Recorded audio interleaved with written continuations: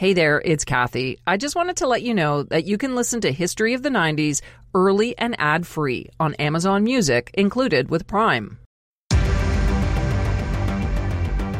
In the summer of 1987, 4 young DJs from London took a trip to the Mediterranean island of Ibiza for a birthday celebration. On their first night, they heard about a club called Amnesia and a new party drug called ecstasy. The guys decided to check it out, making their way to Amnesia, which was a converted farmhouse miles away from where they were staying. The club opened at 3 a.m. after the other clubs shut down, and the party usually lasted until midday. It was surrounded by large whitewashed walls and an open-air dance floor with a large mirrored pyramid in the middle.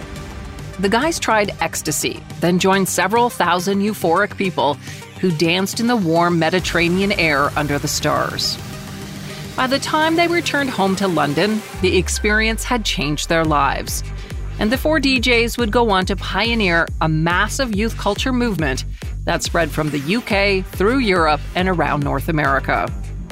I'm Kathy Kinzora, and this is History of the 90s, a podcast about a decade that changed the world. On this episode, the rise and fall of 90s rave culture. A few months after UK DJ Danny Rampling returned from that magical trip to Ibiza, he hosted one of the first raves in London. December 5th, 1987, marked the beginning of something that became known as the Acid House Revolution.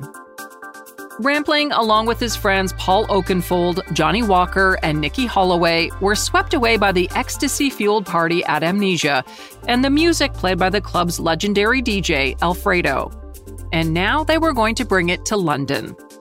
Alfredo spun a mix of techno and house music, which was different from the hip-hop and rare groove that dominated the London club scene at the time.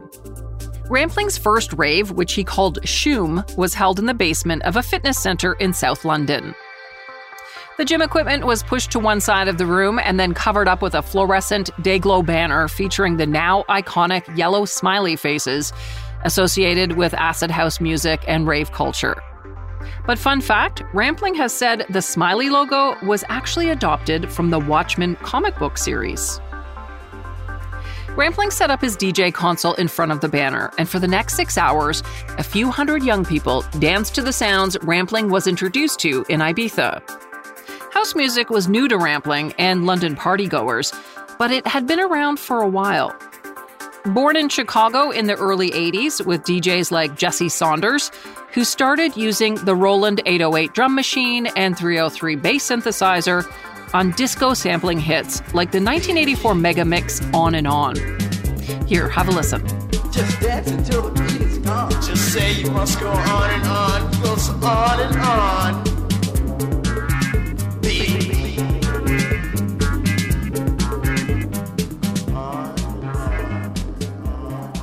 That recording inspired other Chicago DJs like Frankie Knuckles to use the now iconic sounds of the 808 and 303 synth to arrange their own DIY dance tracks, birthing a new underground sound called house music. It's believed it was called house music because Frankie Knuckles was a DJ at the legendary club The Warehouse, a former factory where young, predominantly black gay men came to dance in what was still a heavily segregated club scene. If you're unfamiliar with it, acid house is a subgenre of house music, and it's characterized by the alien sounds of the 303 synth on tracks like this one, Future's Acid Tracks.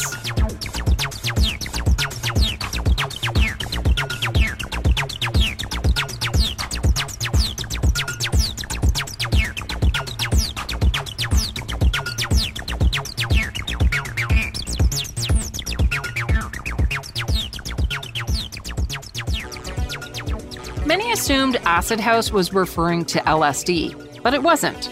It got the name because of the seething, burbling acid sound produced by the 303 bass synthesizer.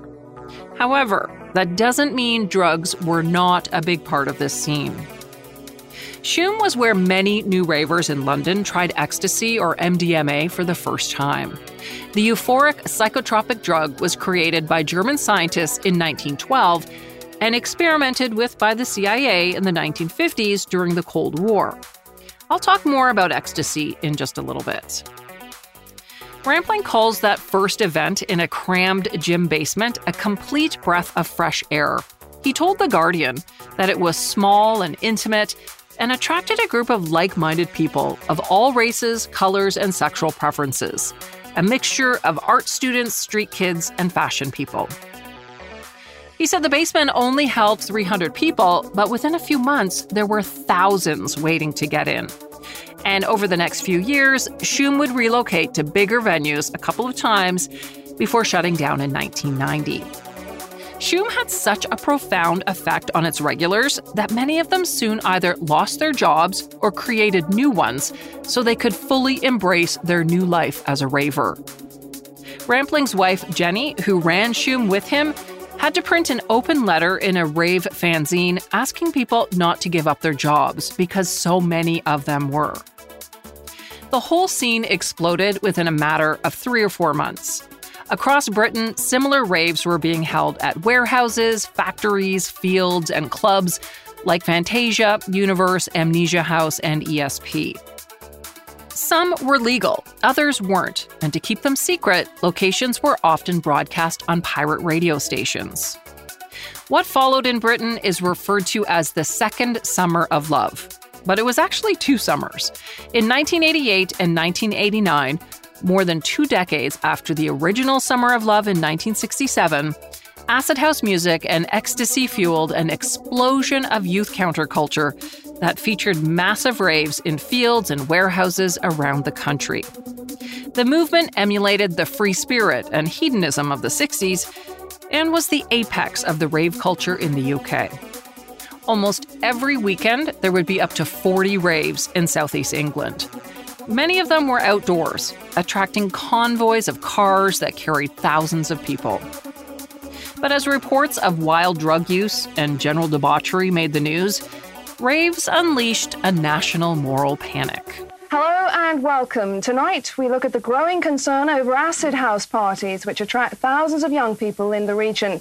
Police and politicians say they want them banned in the interests of public safety. The bad press, along with a number of reportedly drug-related accidents and increasing police enforcement, caused raves to go completely underground at the beginning of the 90s. Then in 1992, a massive party on Castlemorton Common in the Malvern Hills of Worcestershire changed everything. A group of New Age travelers, previously known for their visits to Stonehenge at summer solstice, organized a week-long free festival in the countryside. The Avon Free Festival was traditionally a small, informal annual gathering of hippies in caravans. But on this particular year, the event attracted thousands of ravers. Word spread through an answering machine message that said, "Listen up, revelers, it's happening now and for the rest of the weekend. So get yourself out of the house and onto Castlemorton Common. Be there all weekend, hardcore." By Monday morning, more than 20,000 travellers had turned up. A large marquee had been erected, and the camp became a giant rave party. Loud music echoed across the site, so loud it could be heard 10 miles away. And still more travellers arrived. From the air, the sheer scale of the invasion of the Common can be seen, achieving the dubious record of being Britain's largest ever illegal rave party. And 3 days on, it was showing no signs of coming to an end.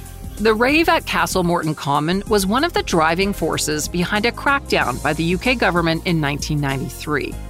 Parliament introduced the Criminal Justice and Public Order Act, which included a section specifically on raves.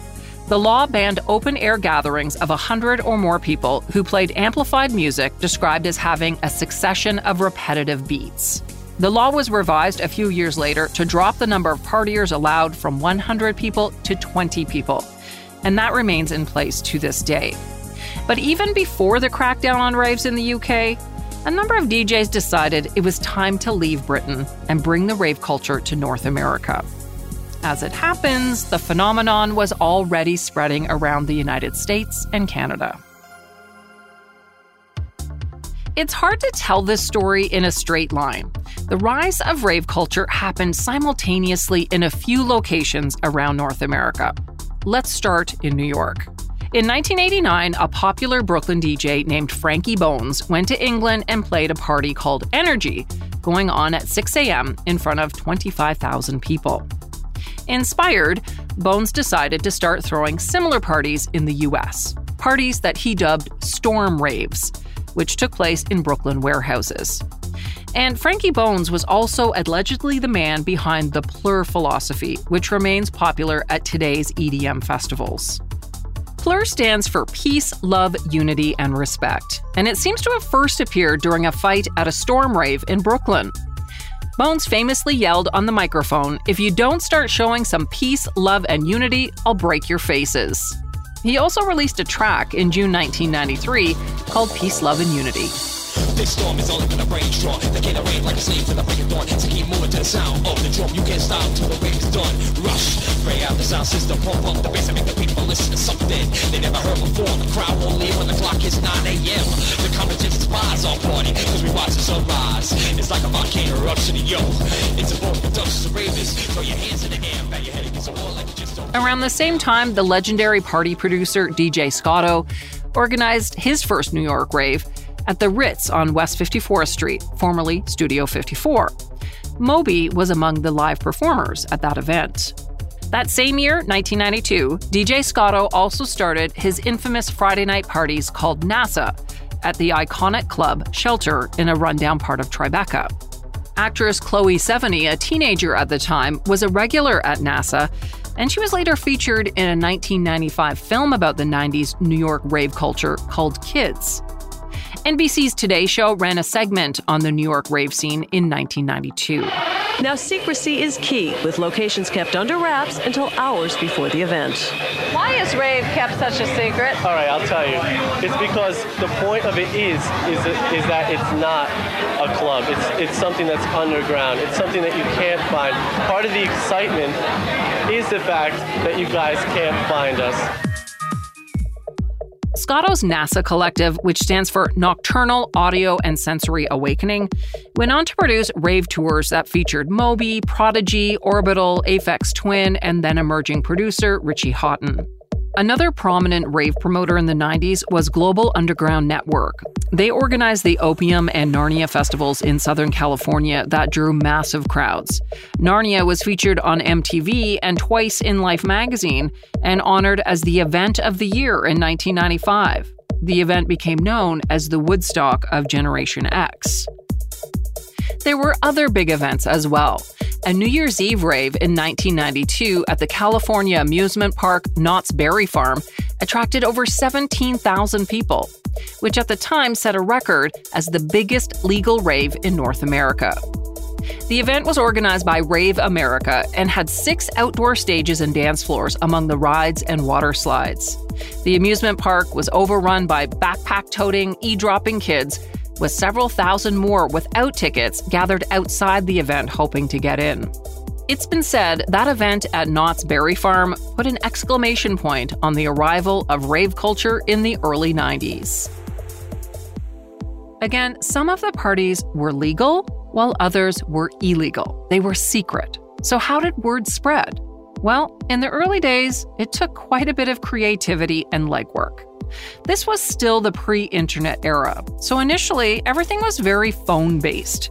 To keep things secret, ravers called a phone line to get directions to a general area where the rave was being held. Exact addresses were usually not given out to try to prevent police from finding the location. It was the same in most big cities where raves were taking place, including Toronto.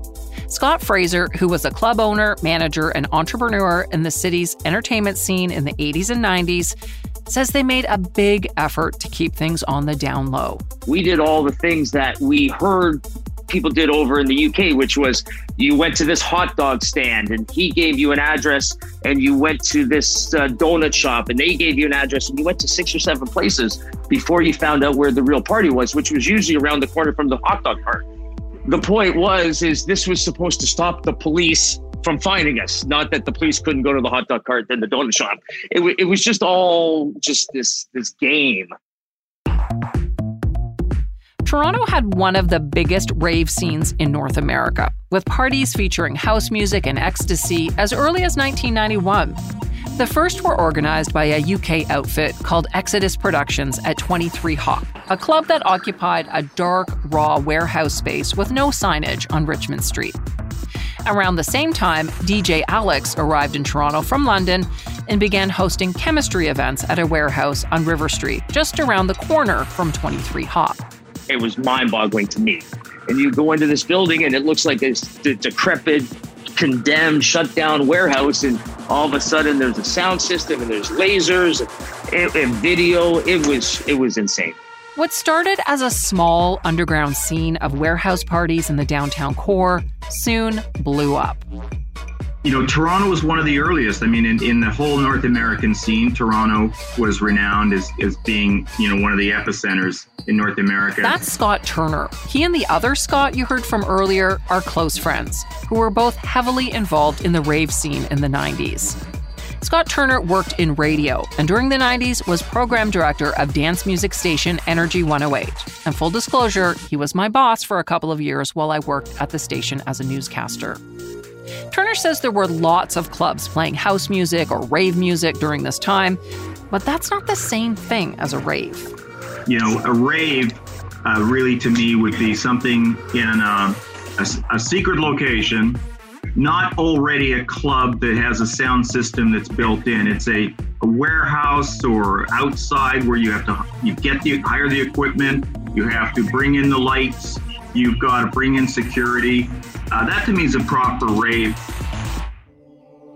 People attending these proper raves came armed with a few necessary accessories.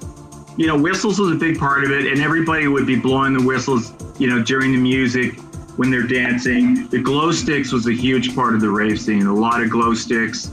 Baggy pants. Everybody had these just enormous baggy pants. And the Soothers was a very funny thing. We realized soon that it was part of ecstasy, because what would happen on ecstasy, especially if you had a fair bit, you would start to grind your teeth. And you know what it was? Like, some people were a little more prone to it that had more of the jaw and the teeth grinding than others. So I think wearing or having the Soother in your mouth really helped that. Rave accessories and fashion evolved over time, but there are a couple of essential outfits, according to IEDM, an online ravewear company. In the 80s and early 90s, a rave outfit consisted of a smiley face t-shirt along with oversized pants with a lot of pockets, whistle on a necklace, colorful bucket hat, and sneakers. By the mid to late 90s, the outfits evolved to include hair spiked with colored gel, a visor, glow stick, Mickey Mouse keychain plush, furry backpack, and shell toe Adidas. And by that time, the rave scene in North America was undergoing a big shift. The parties were getting bigger, and the age of the audience was getting younger. What once attracted crowds in their early 20s was now attracting 15 and 16-year-olds. Word of raves was now spreading openly on the internet. And the music was being heavily marketed by record labels. Artists like Prodigy, The Chemical Brothers, Fatboy Slim, and Moby took the industry by storm. As raves continued growing in popularity, word got out to the adults in society that young people were rebelling in a new and dangerous way. In 1997, 2020 ran a segment warning parents about the threats. They call it a rave, and it's the latest kid craze. Millions of youngsters as young as age 10 flock to secret locations to party and dance through the night. That's all night long, often till 8 or 9 in the morning. The segment warned that not only were kids staying out all hours and missing school because of it, they were also taking drugs, ecstasy, LSD, and ketamine, and they were engaging in risky and dangerous behavior. It suggested that up to 70% of kids who attended raves were on drugs. Scott Fraser says parents had a right to be worried. Like, it was 100% legitimate. It was a train that was running so fast out of the station that it was very hard to keep up. The whole scene was drug fueled. So if you're like me and didn't attend a rave in the 90s, you might be wondering why ecstasy was such a big part of the scene.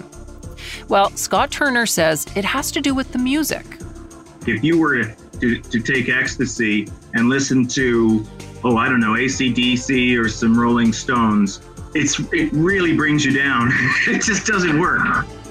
But there's something in the frequencies of house music and techno and trance music that just neurologically does something, and it really takes the music to another level. The use of ecstasy was so ubiquitous at raves that Turner actually wrote a memo to all staff at Energy 108 in 1992 about an upcoming rave. It included some info about ecstasy, which he explained was a major part of the UK rave scene, and to a much smaller degree, a part of the Toronto scene. Turner included a photocopied page from a report on ecstasy, which described the origins of the drug and its effects. For example, one paragraph states that ecstasy causes widening of the pupils, a faster heartbeat, a faint tingling all over, dry mouth. It can cause eye rolling, dancing on the spot, smoking intensely, sweating, pulling weird faces, and jaw grinding. But raves and acid house music aren't the only genre of music associated with a certain type of drug. Other drugs and genres have also historically been linked together, like jazz and heroin in the 1960s, disco and quaaludes, reggae and weed, punk and speed, rap and cocaine. The list goes on. And part of the reason for that is drugs tend to make music sound better. And I'm not just saying that, there is science behind this. Dr. Zach Walsh, an associate professor at the University of British Columbia's Department of Psychology, has done a ton of research on the subject, and he says there's a bunch of reasons why music sounds better when you're high. But a main one has a lot to do with what is referred to as the locus coeruleus, or the novelty detection part of the brain, and how that responds to both music and drugs. Dr. Walsh told Vice some drugs, especially psychedelic drugs, activate and enhance the part of our brain that detects novelty. So when you hear music on drugs, you have the experience of it being entirely new, like you're hearing it for the very first time, which can be kind of mind-blowing. But like with all drugs, there are dangers associated with MDMA, once called ecstasy, now called Molly. The drug raises body temperatures, and combined with continuous dancing on a jam-packed dance floor, the result can be heat stroke and even death, which is why ravers drank tons of water. And even that can lead to something called water intoxication, which can also be deadly. Plus, long-term use of MDMA can lead to serious health issues like weight loss, fatigue, depression, and can mess with your immune system. And there's always the concern that users can be sold other, more dangerous drugs like heroin instead of MDMA. In October 1999, a 20-year-old university student died at a Toronto rave in an underground garage after taking 3 times the amount of ecstasy that could kill a person. Alan Ho was among 3,500 young people who attended the event called A View to a Thrill. He collapsed on the dance floor in front of a friend. He lay on the concrete, his eyes closed, his jaw and fists clenched. Around him, thousands of young people, unaware, continued to dance to the pulsating beat of techno music in the heat of the soggy underground garage. His friend kept yelling his name, and after a few minutes, a bouncer came over and said, "Take him outside, he's overdosing." Ho died in hospital about 15 hours later. The death of Alan Ho marked a turning point for Toronto's rave scene. He was the 9th person in Ontario to die after taking ecstasy, including a 20-year-old student named Kieran Kelly, who died at a 3-day rave at Sauble Beach, and another 20-year-old man who overdosed at a party at the Warehouse Club in Toronto. According to a doctor with the Toronto Public Health Board, people were overdosing every weekend at raves. Dozens were also getting arrested, charged with drug offenses, including at a popular event held several times a year on the grounds of Exhibition Place, which is a city-owned venue. Concern over raves and ecstasy reached a fever pitch with calls to shut them down. Scott Fraser wasn't that surprised when things started to go wrong. Didn't take a rocket scientist to realize that this was a situation that was prone for something bad to happen eventually. You had people on drugs making decisions about people on drugs. The two just, as a thought looking back at it now, just doesn't make any sense. In response, the City of Toronto placed a 2-month moratorium on raves at city-owned venues like Exhibition Place, and a coroner's inquest was called into the death of Alan Ho. At the inquest, a toxicology expert testified that a single ecstasy pill can kill someone with a sensitivity to MDMA. Dr. Margaret Thompson said she believed Ho had such a sensitivity. Jurors at the inquest were asked to consider whether governments should permanently ban raves, but in the end, they said that would just push them further underground and make them more dangerous. So instead, the jury recommended that police and city officials should license raves, which would force organizers to follow safety protocols. The jury also suggested a minimum age of 16 to attend a rave, and it also stressed the need for governments to better educate young people about the risks of ecstasy and other drugs commonly used at the events. Then Toronto Mayor Mel Lastman, along with Toronto Police Chief Julian Fantino, both continued to push for a harsher response.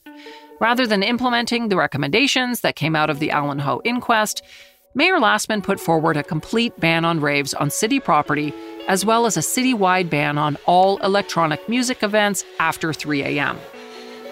In response, a loose collective of promoters, harm reduction advocates, and activists called the Toronto Dance Safety Committee organized a massive protest party outside City Hall.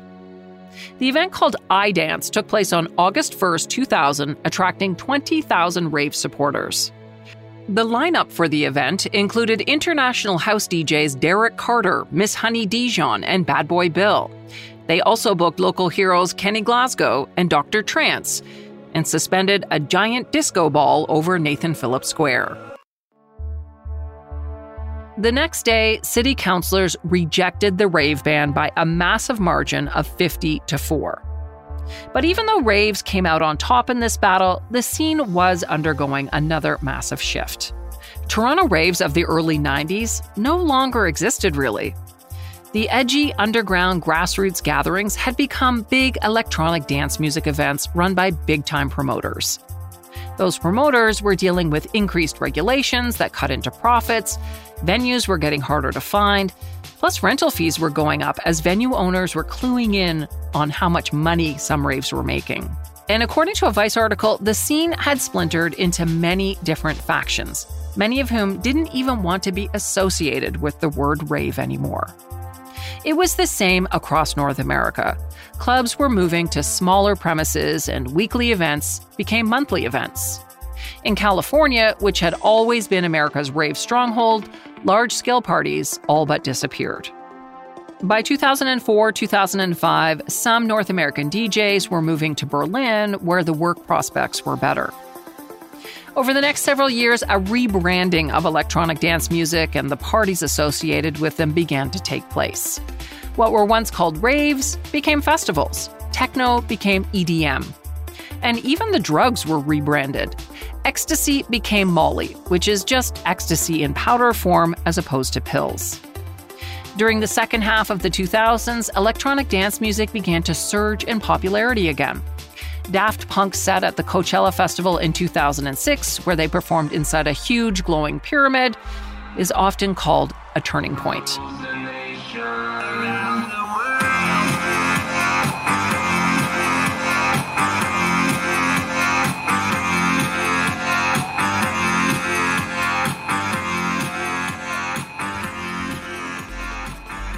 Another big breakthrough came with the 2010 Electric Daisy Carnival held at the LA Memorial Coliseum, which attracted over 200,000 people over 2 days. And that was followed by a number of other EDM festivals and a commercial surge for DJs like Avicii, Deadmau5, and Skrillex.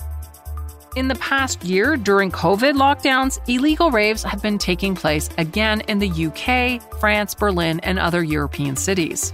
With clubs shut down and festivals canceled, partiers have once again returned to secret warehouse locations and isolated farmers' fields to dance in secret. Thanks for listening to this exploration of 90s rave culture from Ibiza to Toronto. And thanks to my very special guests, the two Scotts, Scott Turner and Scott Fraser. Their knowledge of the rave scene was greatly appreciated. This topic was actually suggested by a few of our listeners, Ali, Chris, and Jarrett. A great idea, guys. Thanks so much for pointing me in this direction. If you have an idea, please let me know. You can reach me through Twitter and Facebook at 1990s History and on Instagram at That 90s Podcast. You can also email me at 90s@curiouscast.ca. History of the 90s is available on Apple Podcasts, Spotify, and Google Podcasts, and everywhere else you get your streaming audio. You can also listen at curiouscast.ca. If you haven't already, please subscribe to the show so you never miss an episode. And while you're there, take a minute to rate and review us. This episode was written and hosted by me, Kathy Kinzora. Our producer is Dila Velasquez, and sound design and final production is by Rob Johnston. See you next time for more History of the 90s.